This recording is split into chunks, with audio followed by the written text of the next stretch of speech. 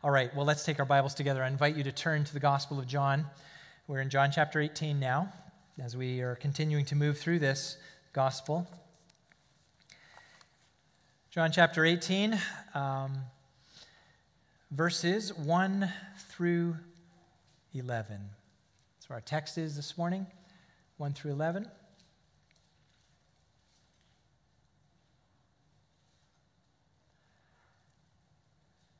All right, let's give our full attention to God's Word. Trust at home, those of you who are on the live stream, that you found a Bible to follow along yourself. Let's hear God's Word as it is read. When Jesus had spoken these words, he went out with his disciples across the brook Kidron, where there was a garden, which he and his disciples entered. Now Judas, who betrayed him, also knew the place, for Jesus often met there with his disciples. So Judas, having procured a band of soldiers and some officers from the chief priests and the Pharisees, went there with lanterns and torches and weapons. Then Jesus, knowing all that would happen to him, came forward and said to them, "Whom do you seek?" They answered him, "Jesus of Nazareth." Jesus said to them, "I am he." Judas, who betrayed him, was standing with them. When Jesus said to them, "I am he," they drew back and fell to the ground. So he asked them again, "Whom do you seek?" And they said, "Jesus of Nazareth." Jesus answered, "I told you that I am he. So if you seek me, let these men go." This was to fulfill the word that he had spoken. "Of those whom you gave me, I have lost none." Then Simon Peter, having a sword, drew it and struck the high priest's servant and cut off his right ear. The servant's name was Malchus. So Jesus said to Peter, "Put your sword into its sheath. Shall I not drink the cup that the Father has given me?" This is God's word. I'm grateful for it. I trust you are as well. Would you pray with me? We need help. We need the Spirit's help in this time so that this word gets applied to our minds and hearts and produces what God desires to do. So let's pray. Father in heaven, we need you. I need you.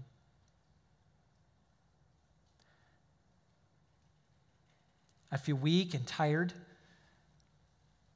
feel emotionally weary. But what is true is your word stands forever. It is unshakable and immovable. And what we know is that we desperately need it because it is our daily bread. So Lord, through this weak voice, I pray that you would do an extraordinary work.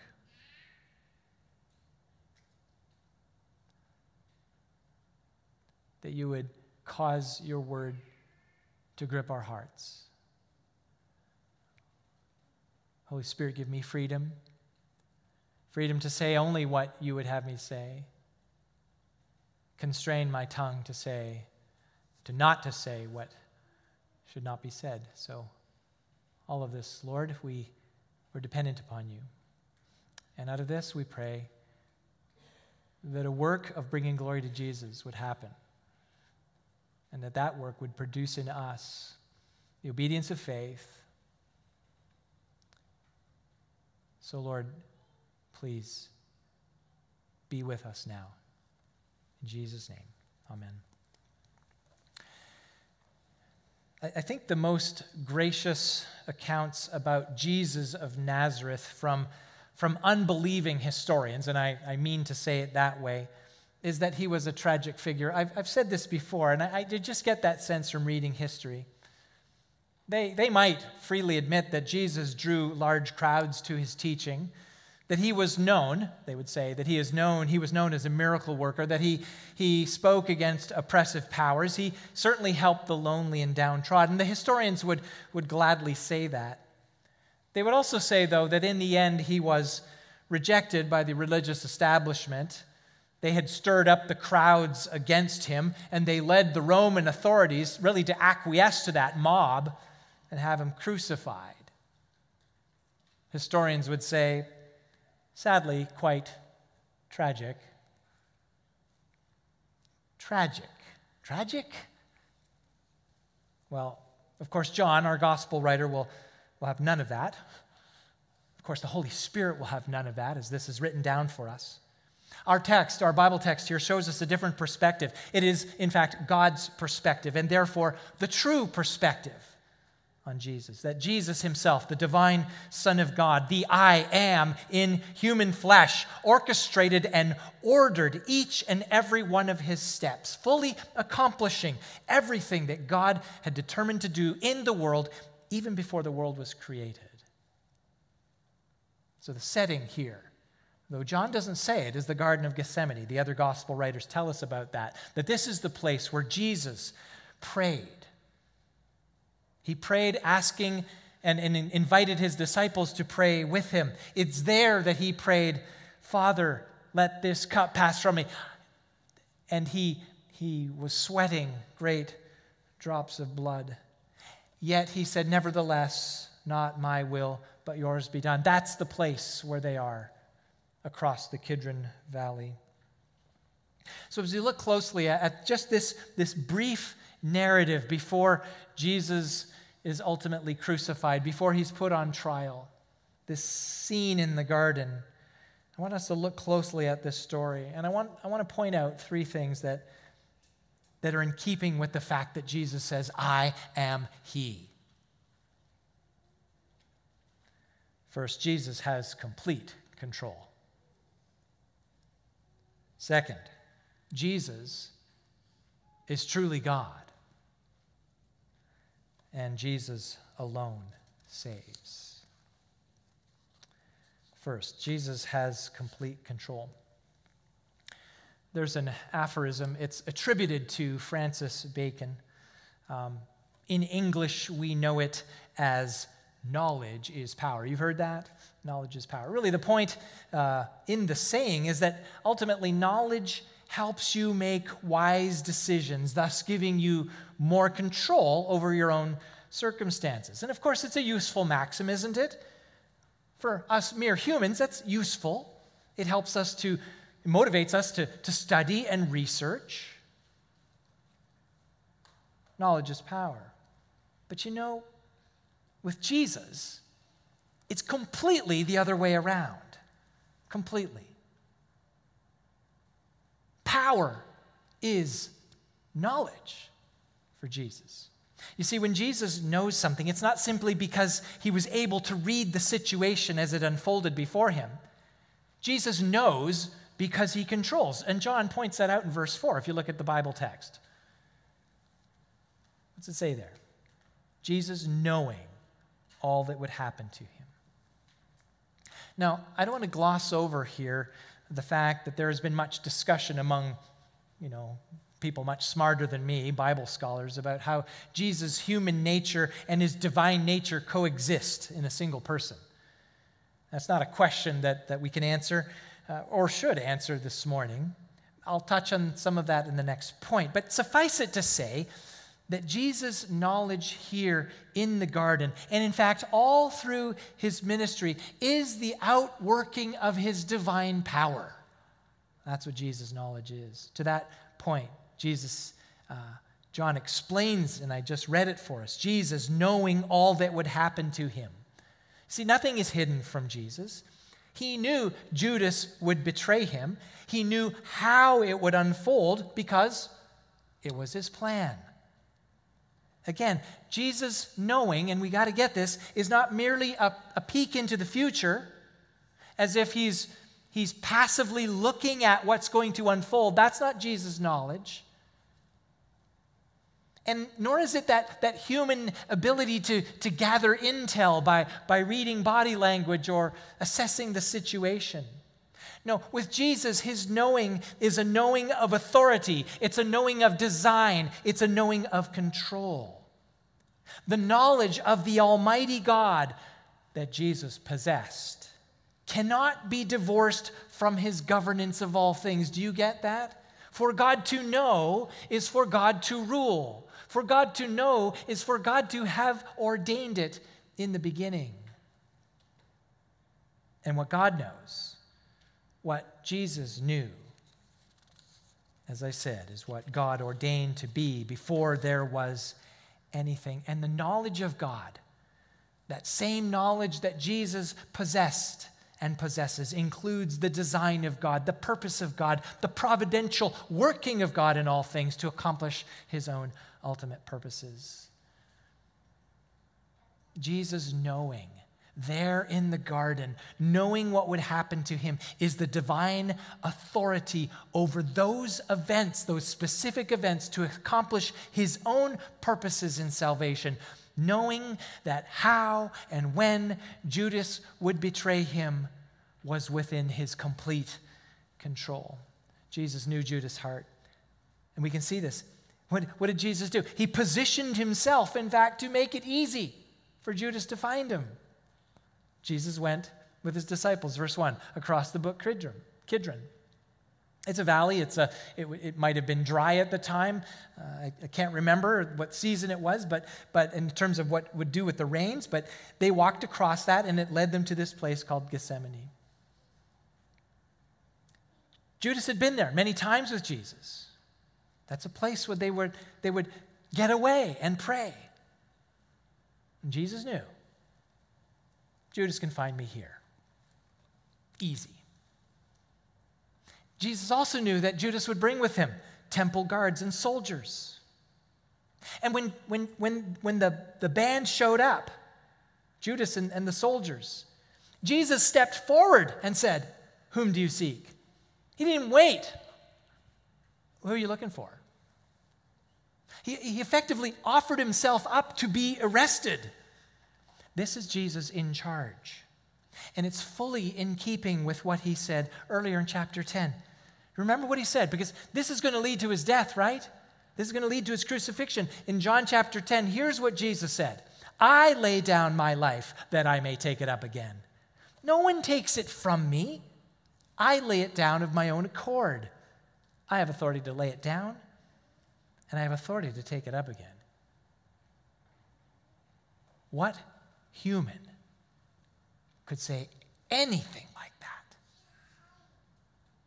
If any one of us in this room says, "You know what, I will decide fully when I die, and then when I die, I'm going to simply decide that I'm going to come back to life again," we would look at that person and say, "You're out of your mind."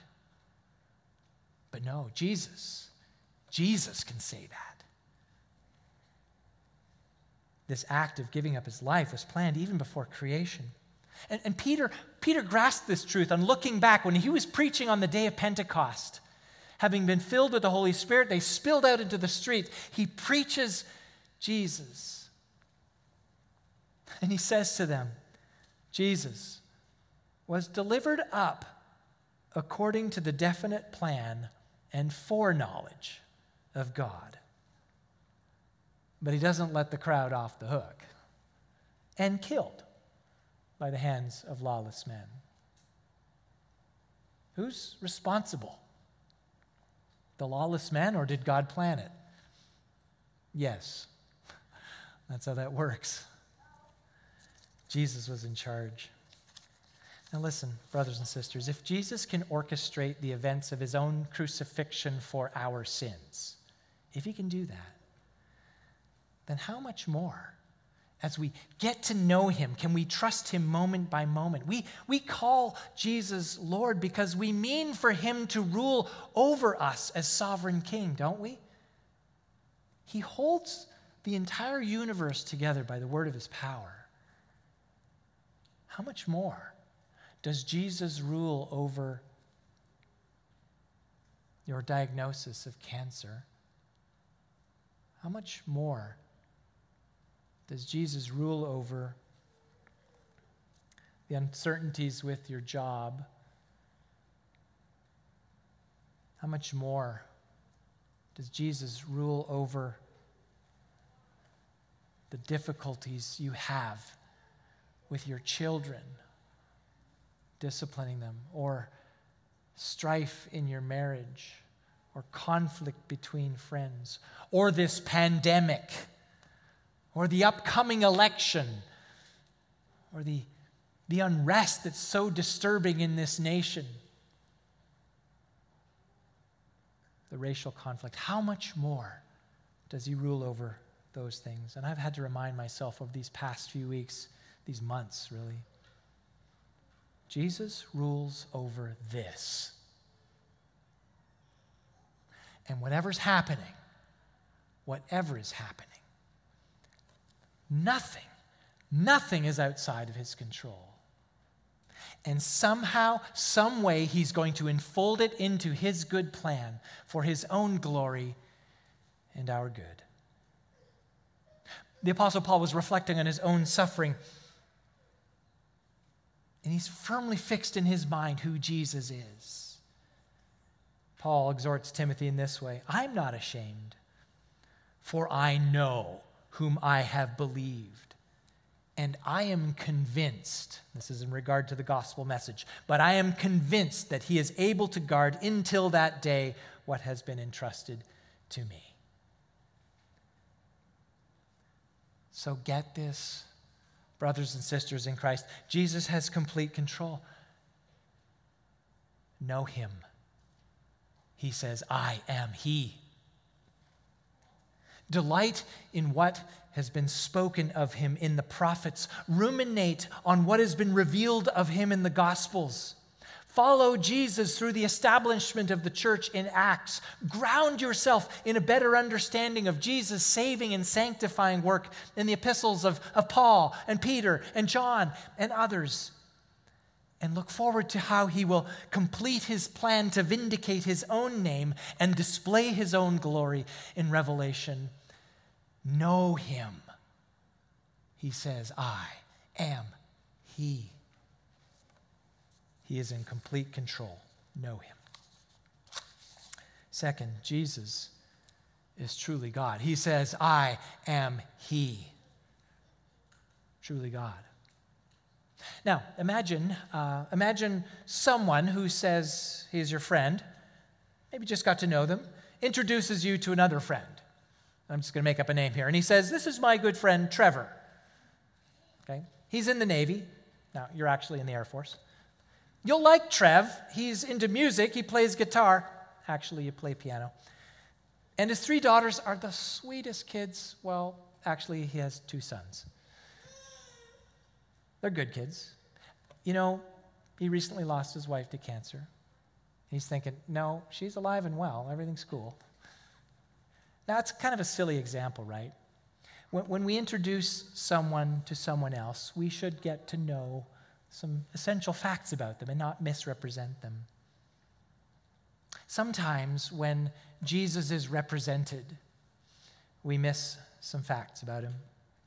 And that's what the world does. They intentionally misrepresent Jesus, or they just think about Jesus in the way that they want to think about Jesus, and he ultimately gets misrepresented. And perhaps you are clear on the facts about Jesus this morning, but there may be someone here this morning who isn't as clear.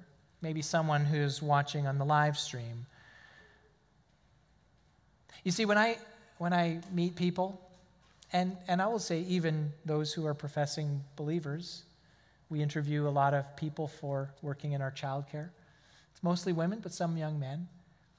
And it's happened enough that when I ask them the question, is Jesus God? Well, sometimes I don't get the certain answer I'm looking for. I need some coaching. And I think they believe or they want to believe, and they're well-meaning, but they're not taught that Jesus is truly God. Of course, given how John, this gospel writer, opened this gospel, it's hardly a point that needs to be proven, yet this truth needs to be defended. Absolutely. And listen, if we say we believe in him, if we say we know him, that we follow him, we should know, or we should want to know what is true about him, at least as much as he has already told us in his word, and that's my point here. Now, first century people, not religious Jews, but just people what you would call pagans, most people who are part of first century Greek culture. And that's the context that this book, this gospel first landed in. The idea of gods was all around them. It was woven into the fabric of society. The Greeks, they had Hermes, Zeus, Poseidon, to name a few. The Romans had hundreds of them. Gods of water, storms, prosperity, fertility, pleasure. There's a whole alphabetical list of them. You look them up. Some of those names we might recognize, others would seem more obscure. So the idea of gods was woven into everything that they did. Now, John, our gospel writer, and more importantly, the Holy Spirit, want us to understand that Jesus is not merely superhuman or subdivine, but that he embodies, as the Apostle Paul says in Colossians 2:9, all the fullness of deity. Looking at our text, verse 4. When Judas and the soldiers came looking for Jesus, he, that is Jesus, came forward and said to them, "Whom do you seek?" Verse 6, I love this. I just love this. When Jesus said to them, "I am he," they drew back and fell to the ground. Why did that happen? Judas and these soldiers said that they were looking for Jesus of Nazareth. And it looks like in that moment that what Jesus did, he just cracked open the veil just a little bit and revealed a tiny sliver of his awesome glory, such that the declaration, "I am he," knocked them down. Jesus is not just a special man. He's not a flash-in-the-pan hero like historians would like to present him. No, he was and is and ever will be God. And listen, that is a distinctive Christian doctrine that we should be willing to fight for and die for. This truth will always be under attack in subtle and overt ways. It will always be under attack. Let me give you a little history of theology. 4th century, the church had to deal with a heresy advanced by this guy named Arius, a presbyter. He was from Alexandria. But what he did was he put forward this idea that Jesus was, the language is good, begotten of God, but at a particular point in history. Meaning, and he led many people away, meaning that he, that is Jesus, a created being, was then at the point of his incarnation, then endowed with divinity. And so Arius would say that Jesus was God's first and greatest creation. Now, you think, well, where's that today? You have some Mormon friends? Yeah. Jehovah's Witness? Kinda. This still goes on today. People want to diminish Jesus. They want to de-deify him and make him a mere man. But that's not what the Bible says. And we've got to hold on to this and be unapologetic in it. The Apostle Paul again says, "For in him the whole fullness of deity dwells bodily." Jesus is truly God. Now, this deity is not to be confused with demigods, which are mere fiction, the imaginative inventions of the human mind. No, Paul and John, the apostles, mean only deity, the deity of God Almighty. Now, we've seen through this gospel glimpses of Jesus' divinity. He turned water to wine. Who can do that? He healed the lame and the demon-possessed. He claimed to be one with the Father, John 10:30. And of course, his claim to the very divine name when he said, "Truly, truly, I say to you, before Abraham was, I am." And when Jesus said that to the Pharisees, this was no confusion of tenses in Jesus' answer. His self-identification, "I am," that's how the Lord God revealed himself to Moses. Jesus, the Son of God, is and always was with the Father and is God. The Son of God was with the Father before the creation of the world. Jesus was intimately, as the Son of God, and intimately involved in speaking the creation into existence. He was the voice that called Abraham, Isaac, and Jacob. He was the voice that spoke the law to Moses on the mountain. And it was his voice that moved all the prophets until John. And as the divine Word of God, who was and is God in the beginning with God, he speaks with all the authority and decretive power of God. Jesus is truly God. And we see just an example of this in our text, as he even fulfills his own word. John points this out. In the previous chapter, Jesus had prayed. We saw this in the high priestly prayer. Jesus prayed, while I was with them, he prays this to the Father, I kept them in your name. He's speaking of his disciples, which you have given me. I have guarded them, and not one of them was lost except the son of destruction, Judas, that the scripture might be fulfilled. Then in verses 8 and 9 of our text, Jesus then tells Judas and the soldiers, so, if you seek me, let these men go. Now, when John wrote this down, inspired, of course, by the Holy Spirit, he understood what Jesus was doing. He grasped it. It was a prophetic fulfillment. Verse 9, this was to fulfill the word that he had spoken. Of those whom you gave me, I have lost none. You see, with Jesus, the thing that he declares comes to pass when he determines it to be. And if it takes time, he determined that too. There's no separation between what Jesus declares and actuality. When God spoke, let there be light, there had to be light. Light could not negotiate whether it existed or not. It just had to be. And when Jesus said to his disciples, come follow, it's not like they could say, yeah, I'm not so sure I want to do that right now. And when Jesus calls you to himself,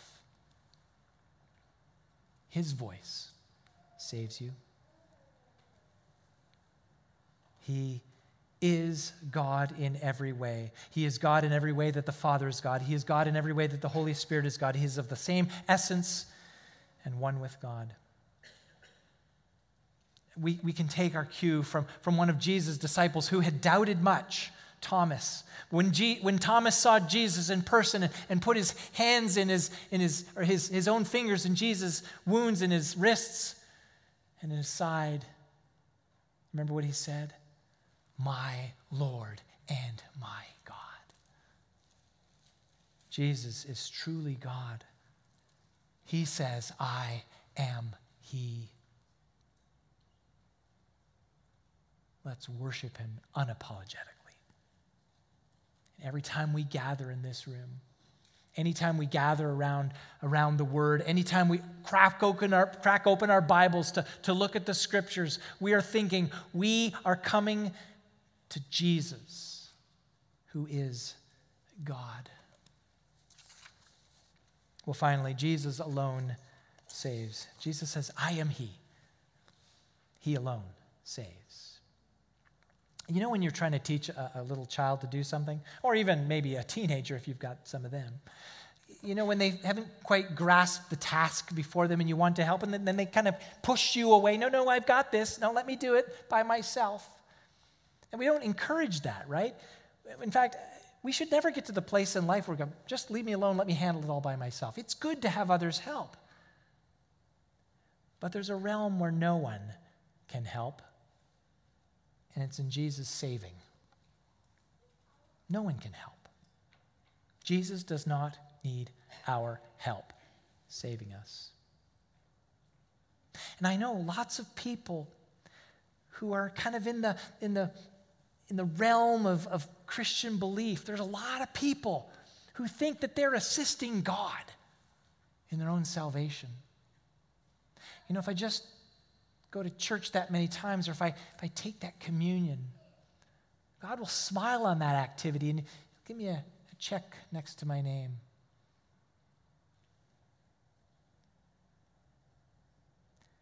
And I think sometimes as Christians, we even use language about Jesus in a way that somehow we think of him as helping us do the thing that we're doing. So we we work at obedience and we think, I kind of hit a wall here. Lord Jesus, why don't you come alongside me? Just give me a little bit of a help. Thank you. No, it's not that way at all. Now, I have a great deal of sympathy for Peter. As we read this, see what he does here, we have to remember that a few hours earlier, Peter was told by Jesus, you're going to deny me 3 times. Before the sun comes up, you're going to deny even knowing me. I'm sure that cut Peter to the heart. Peter had already declared his faithfulness to Jesus. He pledged to die for him, John 13:37. What more could he do?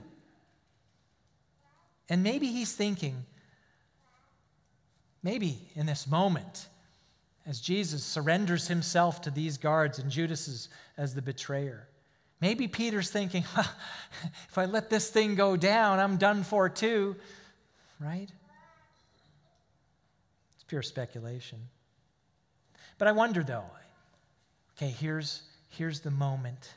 Here's his chance to prove his allegiance to Jesus and maybe even save his own skin. So what are we going to do? We're going to fight. So Peter draws his sword and starts swinging. Now, honestly, I don't think he was aiming for Malchus's ear. I think he was going for the kill. But Jesus intervened, verse 11. Put your sword into its sheath. Shall I not drink the cup the Father has given to me? Luke gives us this another aspect of this, saying, Jesus says, no more of this. And what he does is he actually touches the ear of the servant and heals him. And that cup that Jesus was referring to was his own suffering and death. The Father had given it to Jesus, not his disciples. And Jesus was committed to doing it alone. And in giving himself up, never was it in question his power. Surrendering to the arrest, he never surrendered his authority. He never surrendered his divinity. Matthew records that Jesus, in response to Peter, do you think that I cannot appeal to my Father and he will at once send me more than 12 legions of angels? Do you really think I can't stop this if I don't want to? And Jesus' plan to give himself up would not be thwarted by Peter's feeble show of resolve.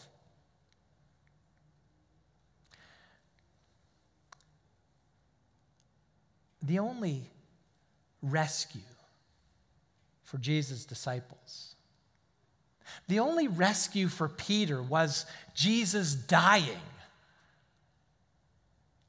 And there's no way that any of the disciples would go to the cross with Jesus and accomplish anything. I mean, if they thought they were going to die with him, that would have been useless. They could accomplish nothing by their own death. What they needed was somebody to die for them. And brothers and sisters, that's what we have in Jesus. He died alone to save us. And while those disciples thought the story was over, Jesus alone, without any help from any of his disciples, just as he said, I have the authority to take up my life again, he emerged from his tomb alone, claiming life. And he alone gives it to all who would believe in him.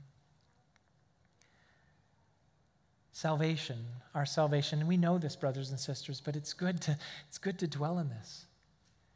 Jesus does not need any help saving us. Oh, yes, we respond. We respond in obedience, but that's not helping us. It's not like God looks at your faith in Jesus and, oh, that's good. Now what else will you do for me? No, it doesn't work that way. There isn't anything you can add to what Jesus has already done. In fact, any hint of self-righteousness, any hint that we might bring something to God for our salvation is repugnant. Jesus once told a parable about 2 men who went up to a temple to pray. You're probably familiar with this, but the one, a a Pharisee. He was standing there by himself, and he was delighted with himself. And he was thanking God. He was grateful. God, thank you that I'm not like other men, extortioners, unjust, adulterers, or even like this tax collector over here, already looking down his nose at this guy. That tax collector, feeling filthy before God, doesn't even lift his eyes. He knows the depravity of his own heart. He feels the weight of his sin. He knows it's ugly. And he just says, God, be merciful to me, a sinner. And God can and is merciful to sinners because Jesus took it all. And listen, it's the same for our sanctification, for our growth in holiness. Yes, we must fight against our sin. We must flee youthful lust. We must put away filthiness and rampant wickedness. We must put away bitterness, wrath, anger, clamor, slander, and all malice. We must put those things. But we do this by continually looking to Jesus and his cross. He alone saves. You see, there's a kind of external obedience, a kind of a social obedience that looks good to others, but still cherishes sin in the heart. You know it, don't you? You can look good on the outside, but those things you've stored up. See, God doesn't just look at our external actions. He looks at what we're thinking. And he knows that we do not have the will in and of ourselves to hate the thing that God hates.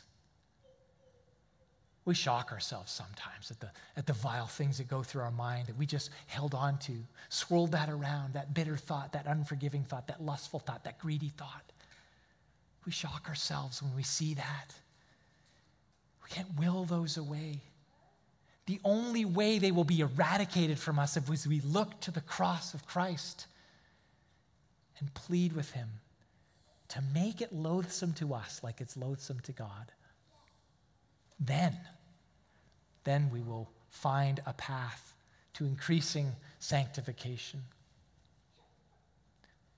But it's all of Jesus. And what do we need to do? Believe. Believe.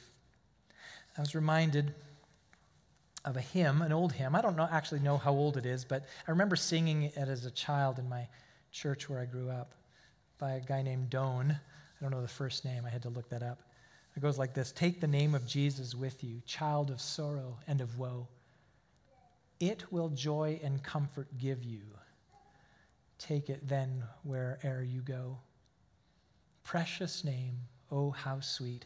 Hope of earth and joy of heaven.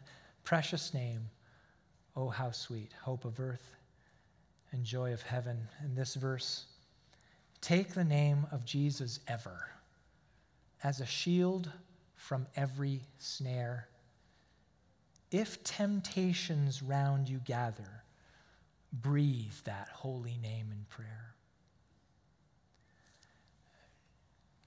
Jesus says, I am he.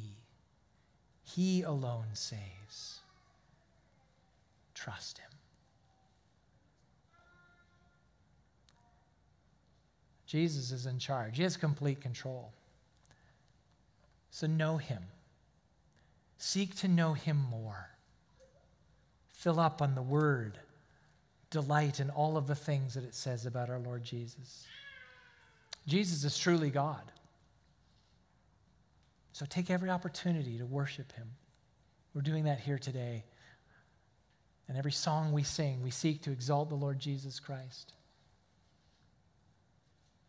And each and every day, just be reminded that Jesus alone saves. He needs no help from you. And that saving has an outworking effect in the present as it makes sin and unholiness and unrighteousness more ugly and more loathsome to us. Look to the cross.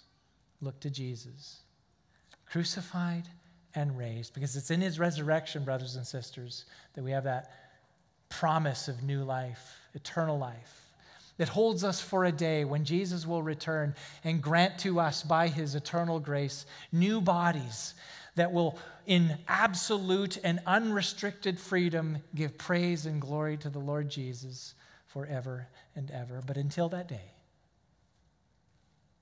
trust him. Let's pray. Father in heaven, we thank you for the Lord Jesus, and we thank you for who he is as God. He is worthy of knowing, he is worthy of worship, and he is worthy of being trusted because he is, I am. So, Father, we thank you. Thank you for your immeasurable grace to include us in your family. Strengthen us now to live in a way in this world where we represent him well and point others to his goodness and grace. We pray all these things through the glory of Jesus. Amen.